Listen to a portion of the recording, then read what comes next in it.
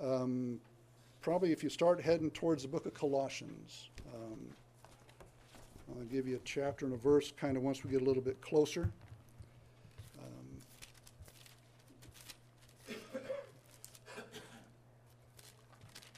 Just kind of get into Colossians and then we'll kind of get it settled in just a little bit.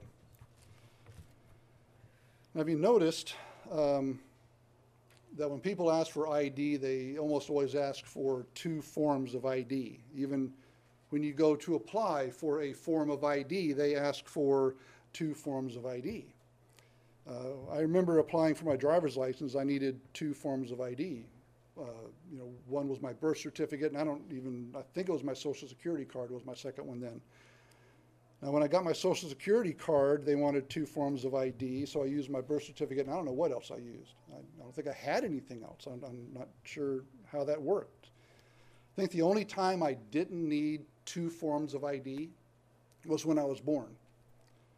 But in all likelihood, my parents needed two forms of ID to get me out of the hospital. I'm not quite sure how that worked.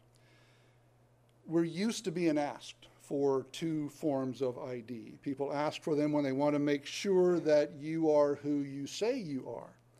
They want proof. They want something that identifies you as you. Now, it's no different with the believer, a true follower of Jesus Christ. Jesus taught that it was so important that he left two forms of ID for us. Two ways to show our identification with him. Two forms of ID, so to speak. Both of them show what he did for us and that we specifically identify with what he did. Now, that's the purpose of the two identifications or symbols that Jesus left for each believer. It's baptism and the Lord's Supper, or baptism and communion.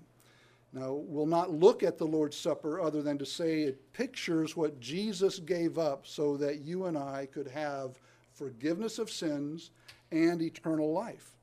The bread is used to picture the fact that it identifies us with the fact that Jesus gave himself, his body as payment for our sins when he hung on the cross. The grape juice represents, it identifies us with Jesus' blood that was shed as he hung on the cross.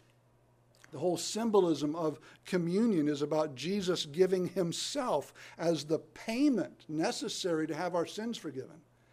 When we eat and drink the bread and the juice, we're showing that we have made what he did for us something personal. The other form of ID is baptism. Since we have our baptism service later this afternoon, this is what we're going to talk about this morning, is baptism.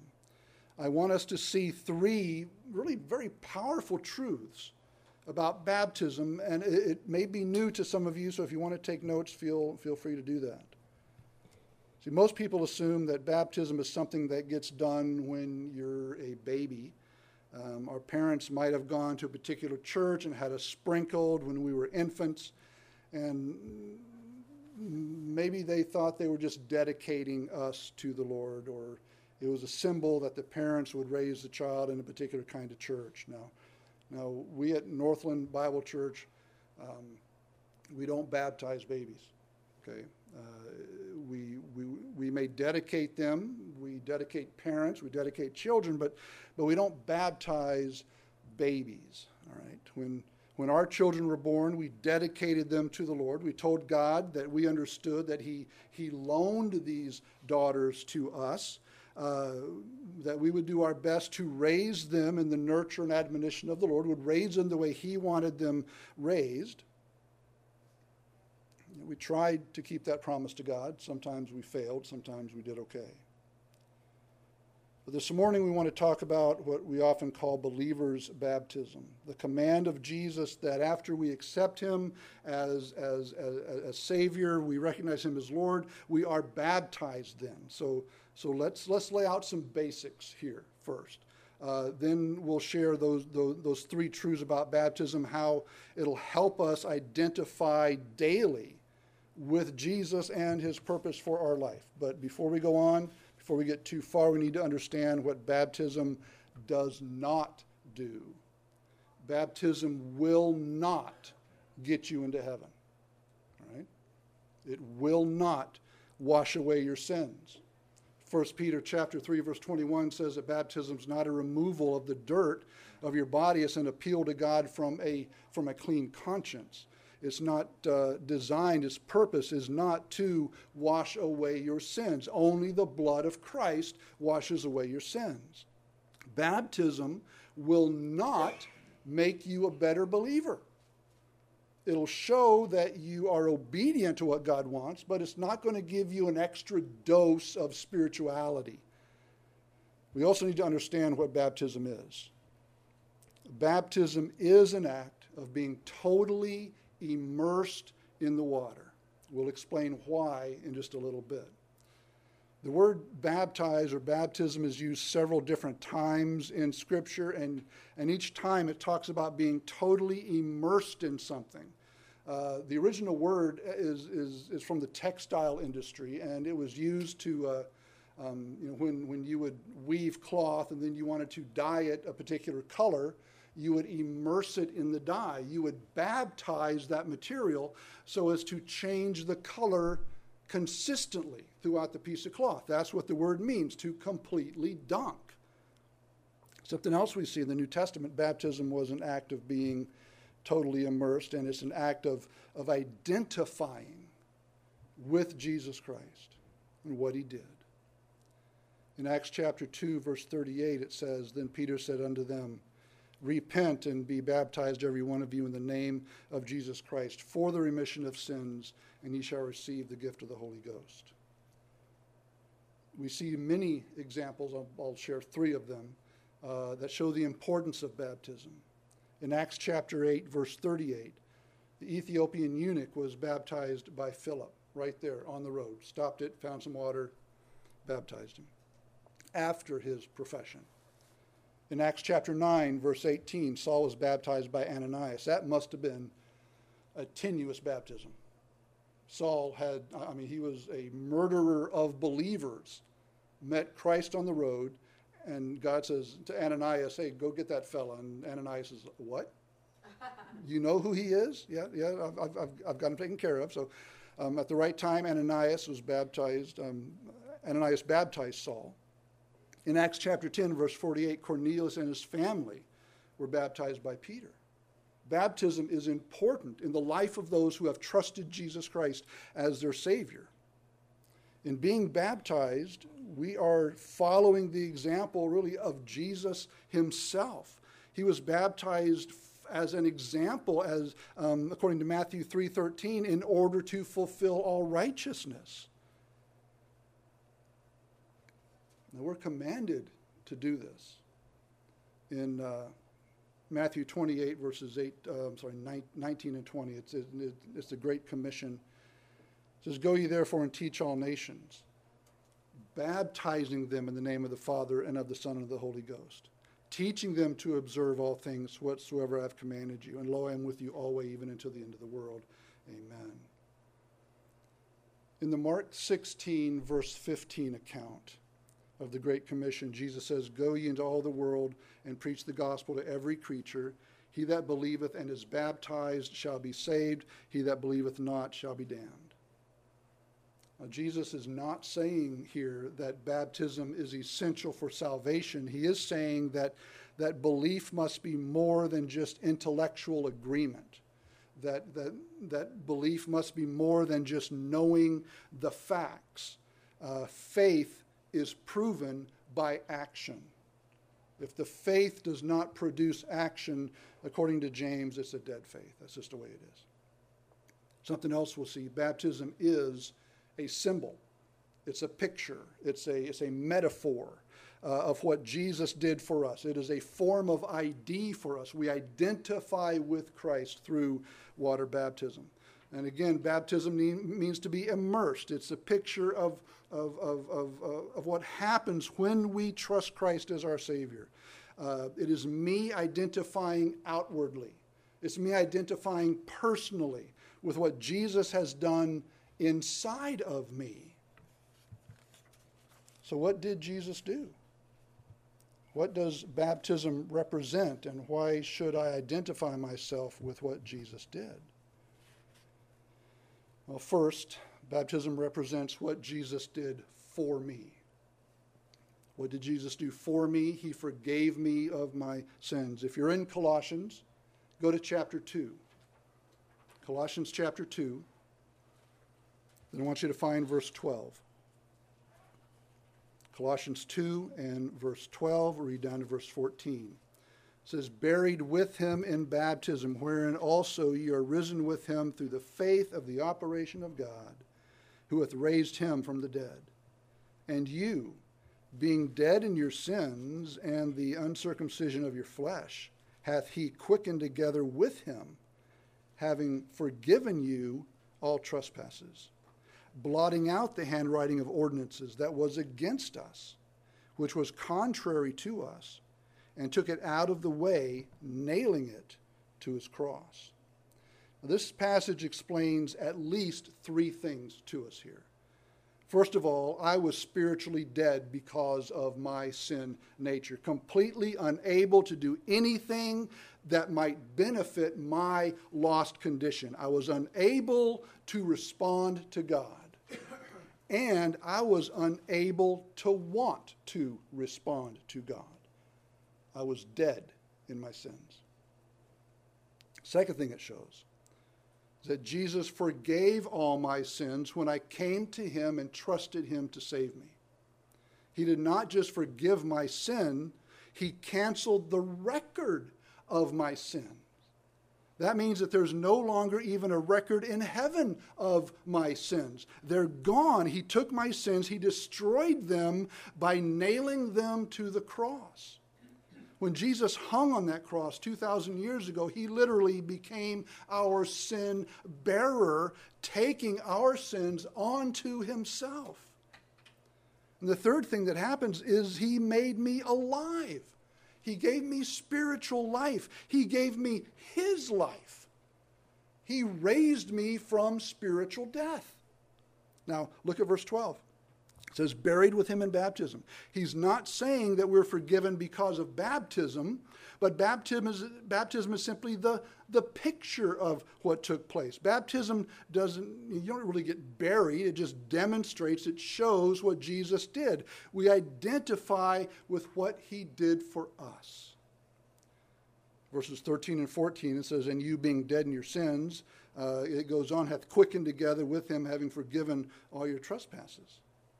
Right? Jesus died, was buried, he resurrected, and he did that to provide us salvation. When I am baptized, I am publicly identifying, I am outwardly associating with the fact that I have accepted Jesus as my Savior. Baptism identifies me with what Jesus did for me. Now, the second big thing we see is that baptism also identifies me with what Jesus did, not just for me, but with me. Meaning he gave me the power to overcome sin. See, baptism is the public declaration of your faith in Christ. It is an outward demonstration of the inward reality that you have trusted Jesus as your Savior. It is publicly declaring whose side you're on. Baptism shows your willingness to identify with Christ's death and his burial and his resurrection. As you are baptized, you are establishing for yourself and before others the significance of Christ's death on the cross, his burial in the tomb, and his resurrection from the dead. Colossians 2:12 again says, buried with him in baptism, wherein also ye are risen with him through the faith of the operation of God, who hath raised him from the dead. Going down into the water symbolizes your death. We are dying to self. We are dying to sin that happened when we trusted Christ. In baptism, you are declaring publicly that you no longer call the shots, that God is in control of your life. He has saved you. He is directing you. It is, in essence, a funeral. of your old self, so to speak. It's an act of faith in which we testify before God and we testify before the world that the person we were before is dead and is buried, and we are raised a new creation in Christ. 2 Corinthians 5:17 says, "Therefore, if any man be in Christ, he is a new creature. Old things are passed away. Behold, all things are become new."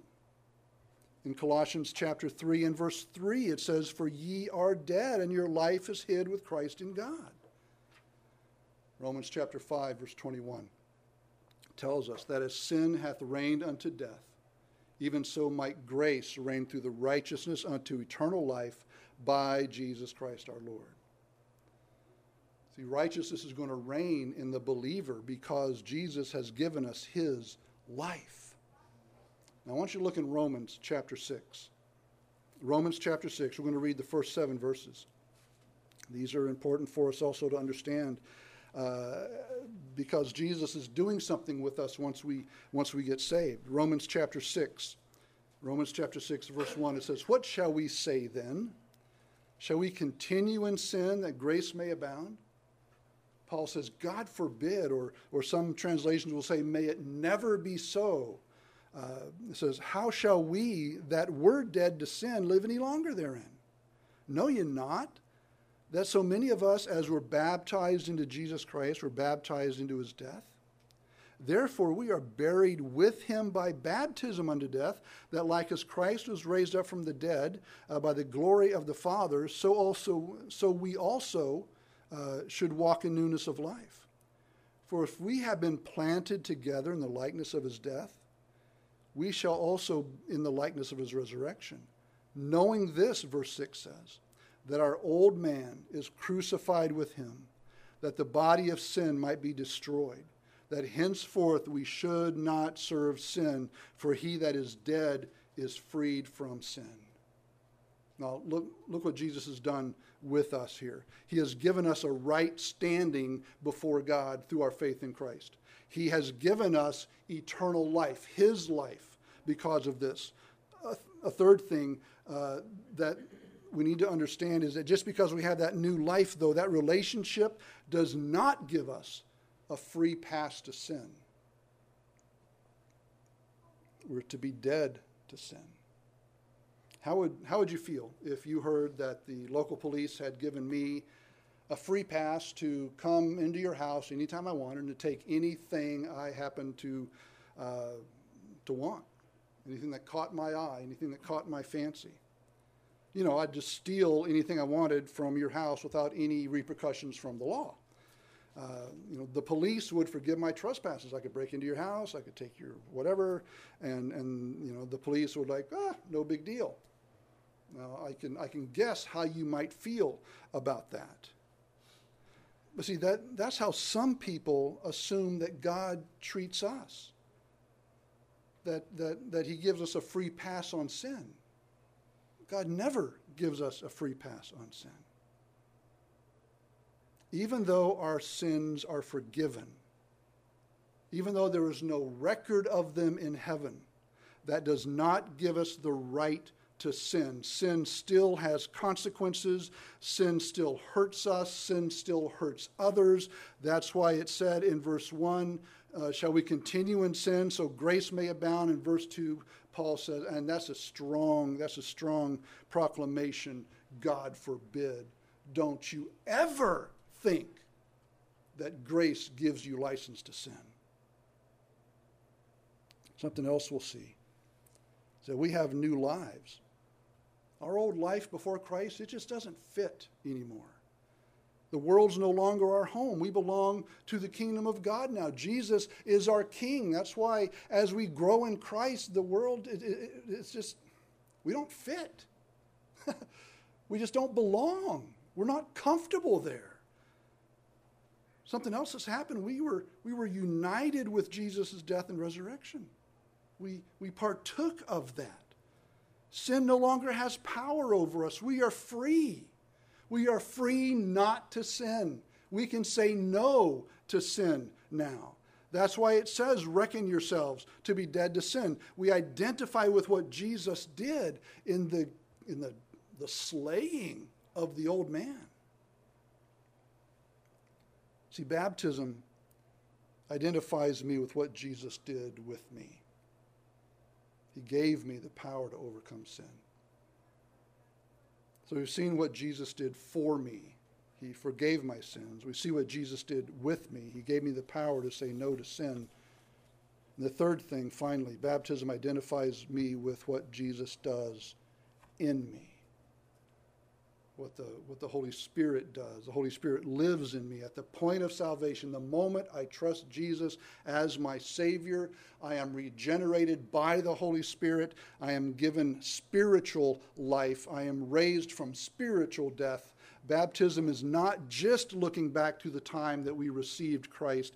It's also looking forward and making the decision to live for Christ. When you come out of that water, that pictures the spiritual life you now have because at a point you trusted Jesus to save you. That doesn't happen when you get baptized. It pictures what happened when you got saved. Well, going down into the water symbolizes your death. Coming up out of the water symbolizes your new life. Remember what verses 4 to 7 say in Romans chapter 6.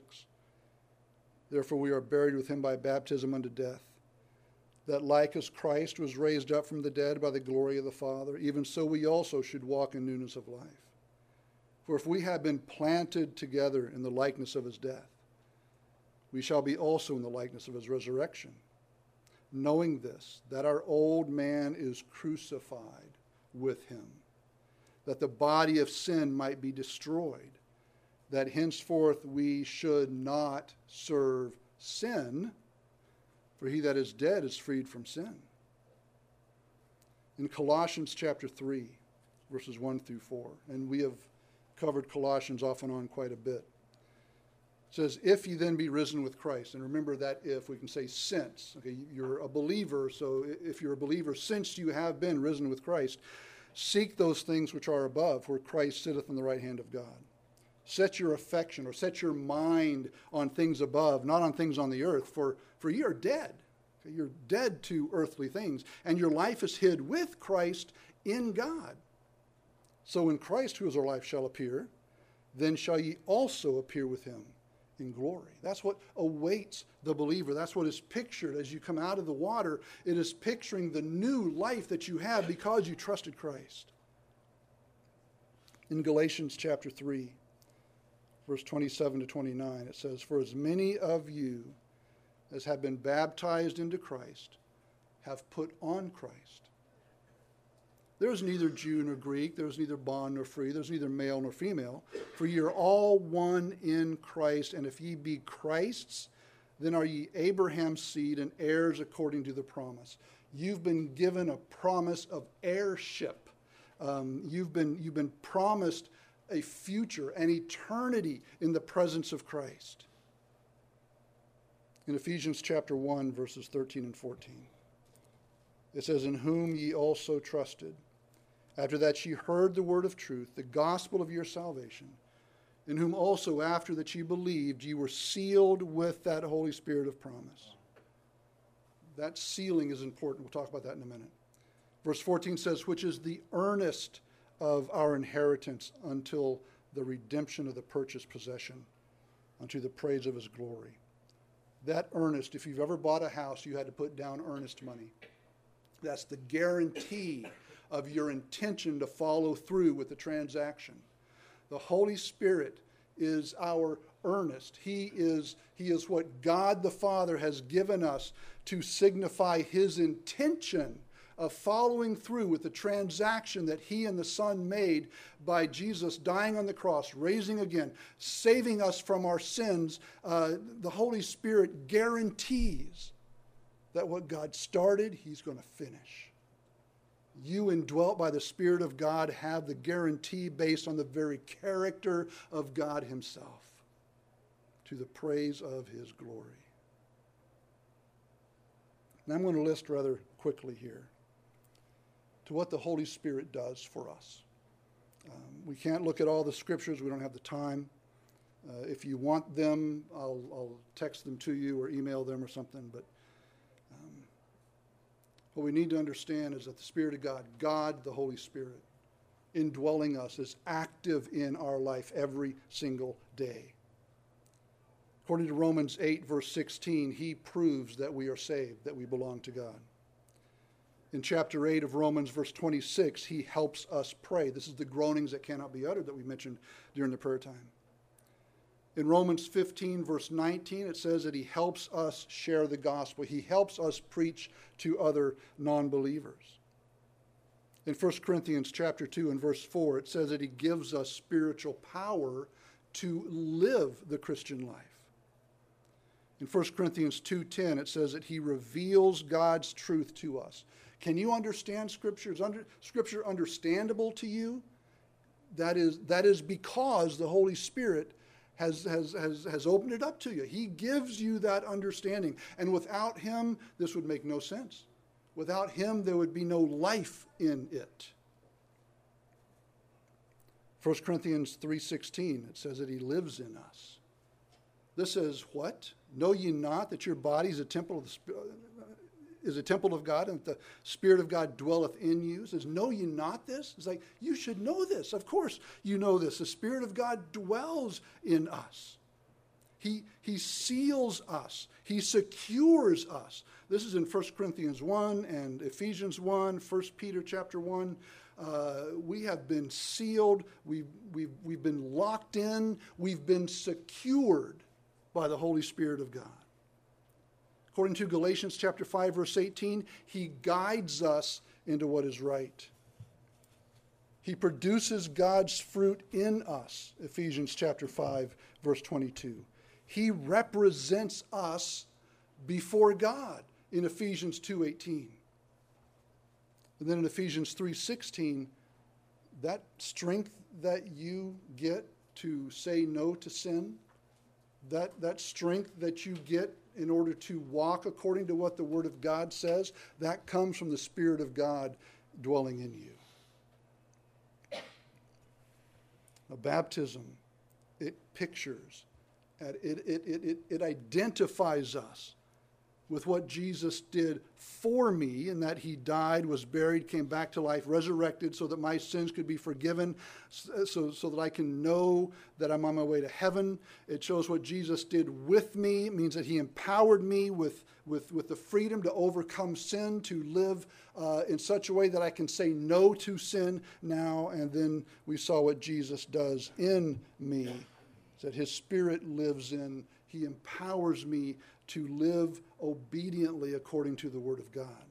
Now, all of this happened at salvation, and baptism pictures what happens at salvation.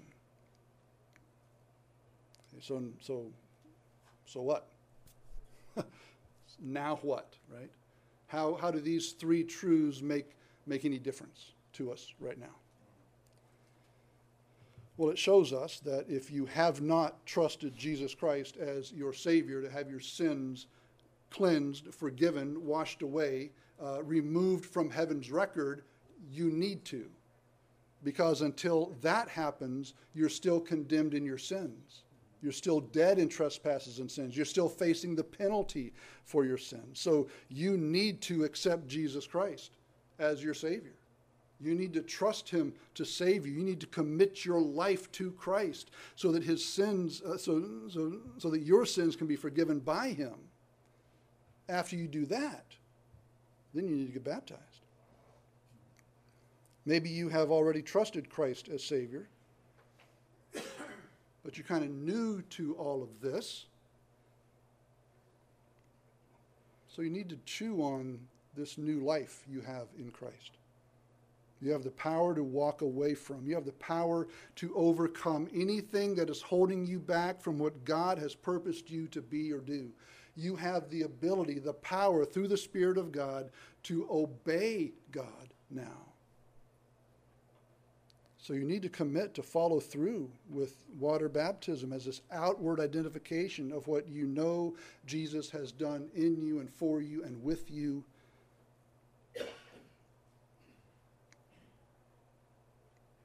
See, now that you've trusted Christ, if you have trusted Christ to save you, now you can fully submit to the Spirit of God and allow Him to do that work in you in shaping you into the image of Christ.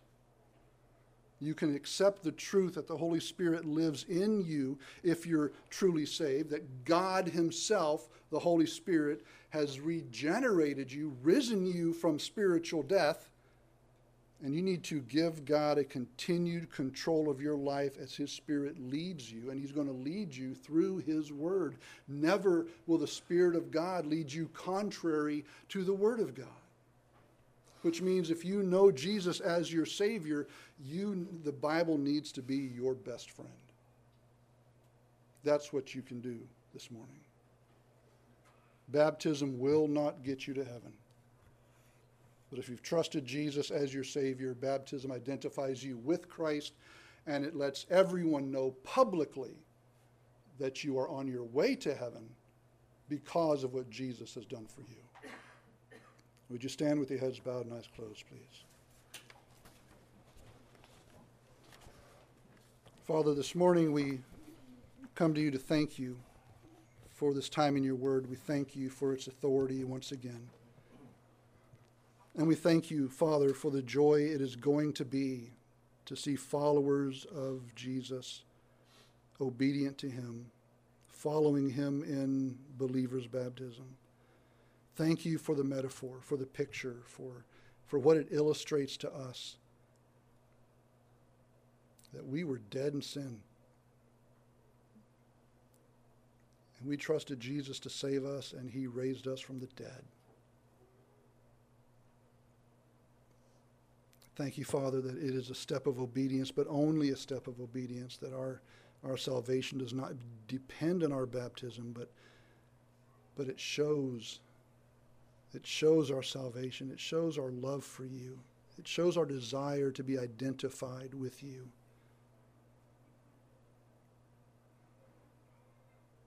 Thank you, Father, for in your wisdom giving us this form of identification. And Father, I want to pray for anyone here this morning that doesn't know Jesus as their Savior, that has never trusted you to save them. I pray, Father, that your Spirit would work, draw them to yourself, work in them till Christ be formed in them. Lord, we understand that often those that are lost, they don't see their need for Jesus unless you show it to them. So I pray, Father, you would make it perfectly clear that according to John chapter 3, verse 18, they are condemned already because of their sin. But you said in John 3:16 how dearly you love them and desire them to come to Christ to be saved. So please work in them, I pray. Lord, for those of us who know Christ as Savior, Father, we need to be reminded from time to time. We get complacent and we get lazy and we forget the joy, we forget the monumental work that was done in saving us from our sins. Father, help us remember.